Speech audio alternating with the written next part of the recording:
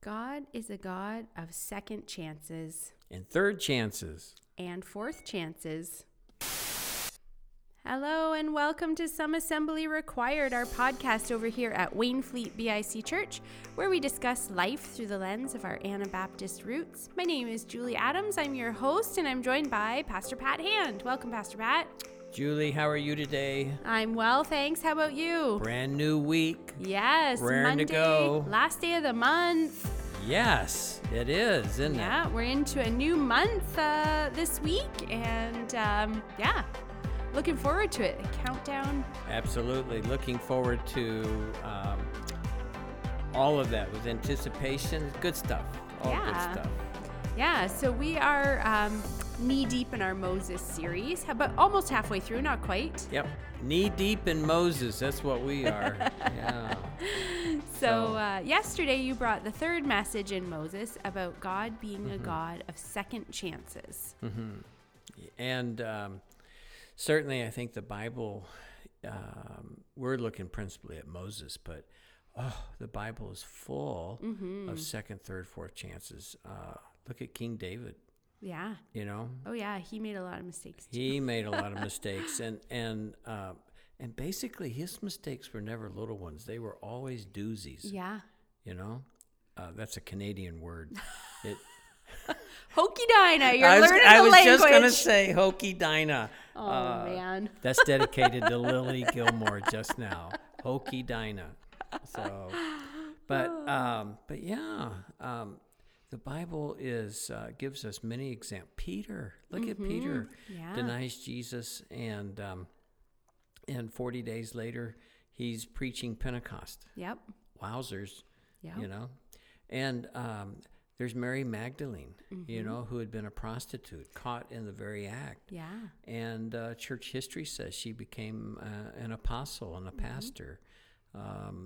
Many think that she married the Apostle John and that they were in the Turkey area, you know. Nice, yeah. So just really kind of cool stuff that we see that God is that way. And Bible talks about it very much so in Lamentations, where his mercies are brand new every morning. Great is his faithfulness. Great is his faithfulness. That's right. So we're looking at Moses. I mean, last week, Pastor Renee was talking about he tried to do some things before God intended him to. He tried to do some things in his own strength and wisdom, and he just blew it. He messed up, you know, and ends up killing a guy. Now, he was trying to defend some people that were defenseless. Yeah, but the Bible says he looked around. He did. To make sure it no was one, premeditated. it wasn't like a self-defense, I don't think, or, you know. Yeah. I think he said, well, I'll fix this guy. Yeah. And he won't bother anybody ever again, right? And so he finds himself in trouble. Pharaoh finds out, and it's funny, the two guys he helps, they weren't that appreciative of the help he got. No. You know? So that's another story for another time. But it is interesting that he knew instinctively he had to run. And he runs for 300 miles east. Wow. That's a long way marathon. by foot. Yeah. Yeah. So I've got a friend of mine that runs these marathons, and we have Nancy Ward here that runs marathons, and she's run as much as 100 kilometers, I think. That is impressive, right? Yeah. So this would be 5 times that far. Yep. Man. You know, and across the hot desert, and so that's what he did. He ran to Midian, a high desert area, and he leaves his family. He leaves his position as a prince. He leaves the being served and all of that behind him because he runs for his life. And so he's in the desert, and he finds himself alone, and he's no longer being served and living in a palace. Rather, that he's now in this nomadic life, living in a desert. He messed up. He relied on his own self totally, and boom, now he's in hot desert sun, and he's eating blowing sand sandwiches. Oh man. How's that for a description? That is like a riches to rags story almost, It you know? is, Yeah. It is. He just did himself in royally. And I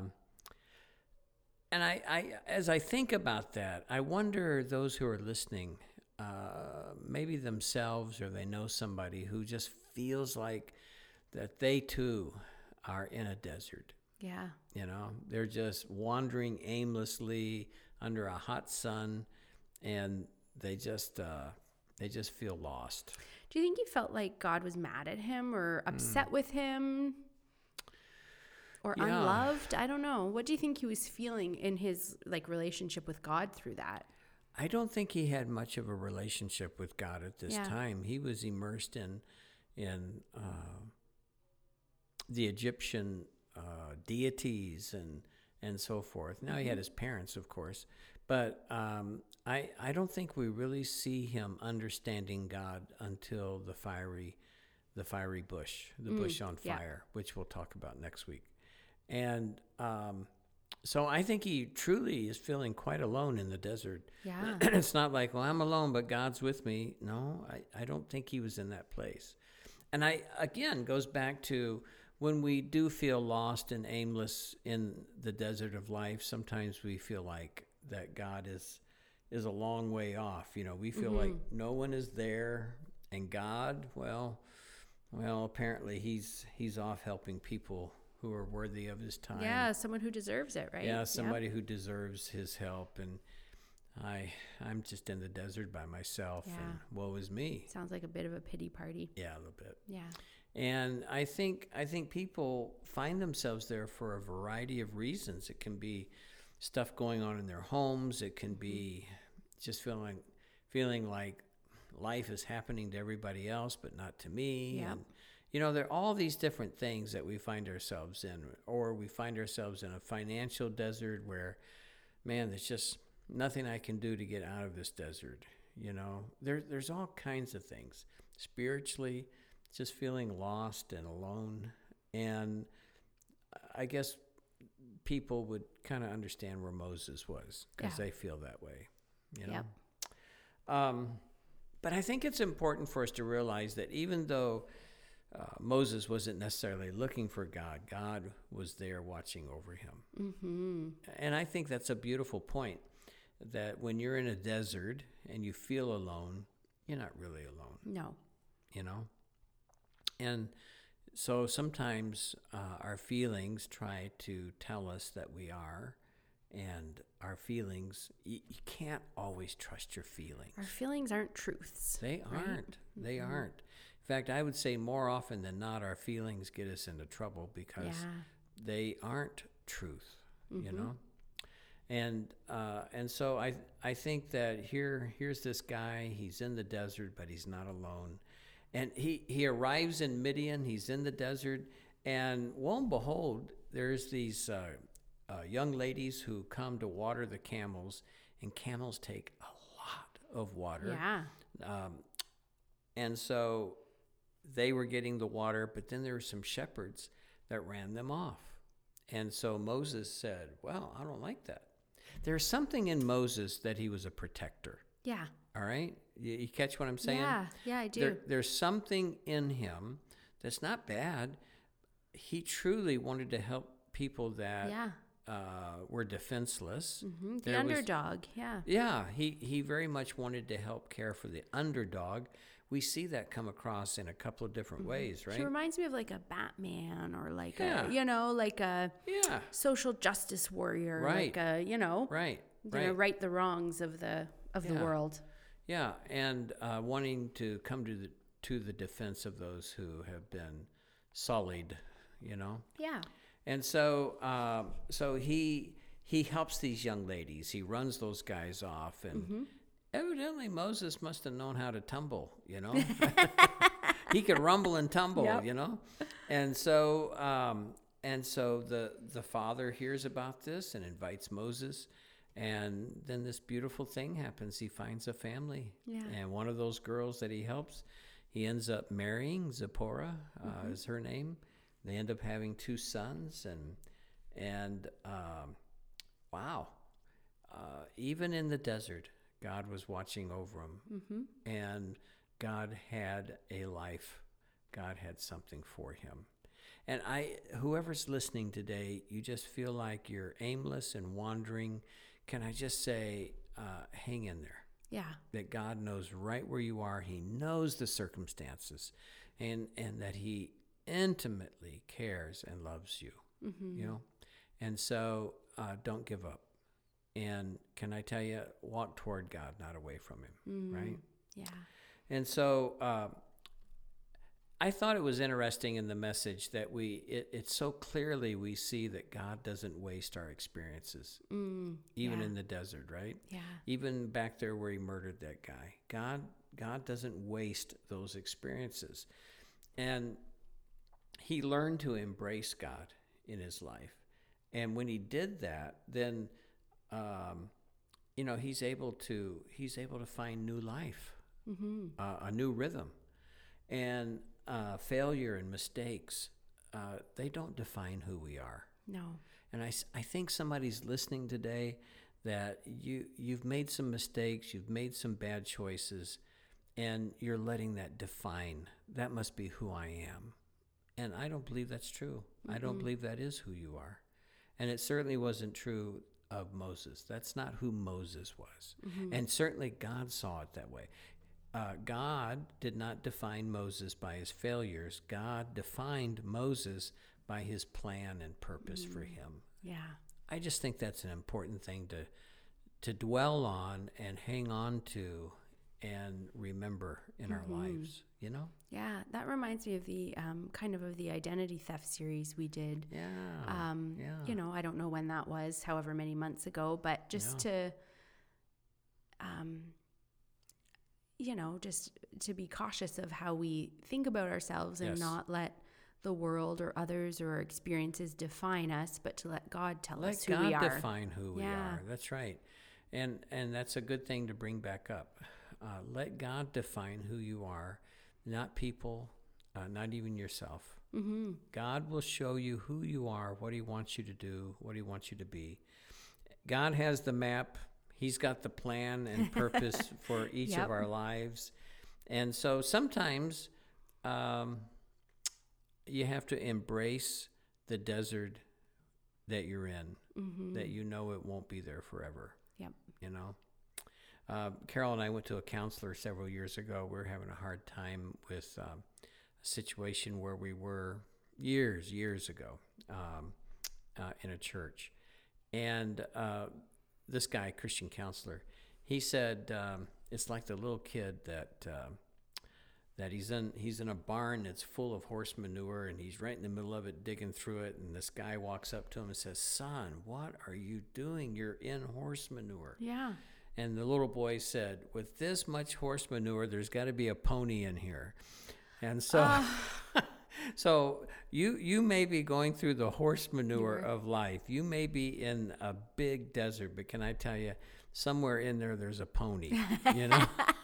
somewhere in there's a way, there's a ride out, right? Yep. And I think it's important. And then the last thing that we only have time for today is that God gave Moses this beautiful second chance. And for 40 years, he was a shepherd. He had a whole different career. And he had a wife and kids and family that loved him. He was close to his father-in-law, and his father-in-law loved him. And he had a good life. It wasn't in a palace. It was different. Yeah. But it was a good life. Yep. And he was able to have a second chance. And then not only did he get a second chance, he really got a third chance when, as we'll see in next week's message, he meets God at the fiery bush. And God has an even bigger role for him. And, wow, somebody's thinking, I've messed up. I can't go any further in life. And that's just not true. If you embrace who you are and turn to the God who loves you and has made you and has a plan for your life, and maybe you need to repent. Yeah. You know, maybe you need to tell God, I agree with you. I have totally messed this up, but God, I'm in your hands. I put myself in your hands. Can I tell you, you may have to do that more than once in your life. Well, isn't that the hard part? Yeah. You know, is almost moving past it yourself, or forgiving yourself, or giving yourself a second chance. Yes. Because God will give you as many chances as you need, but you need to do the same for yourself. And that is difficult for a lot of people. And it's hard. It's hard for us. We're our own worst critics. Yep. We're our own worst judges. We're our own worst jury. And we are our own worst executioners. Yep. And that's just not who God is, you know?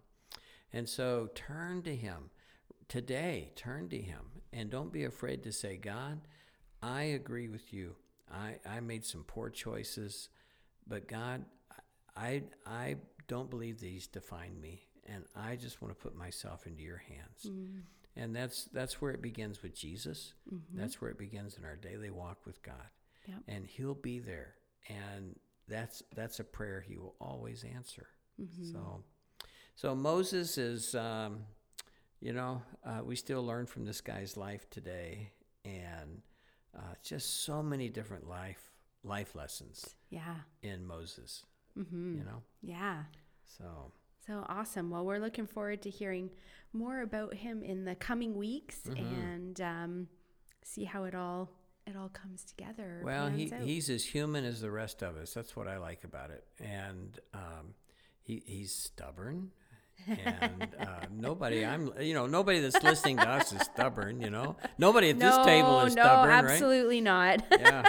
So, but he's stubborn, and he's opinionated, and he's right in God's hands, and God's able to take all of that and transform it. Yeah. It's beautiful. It is very beautiful.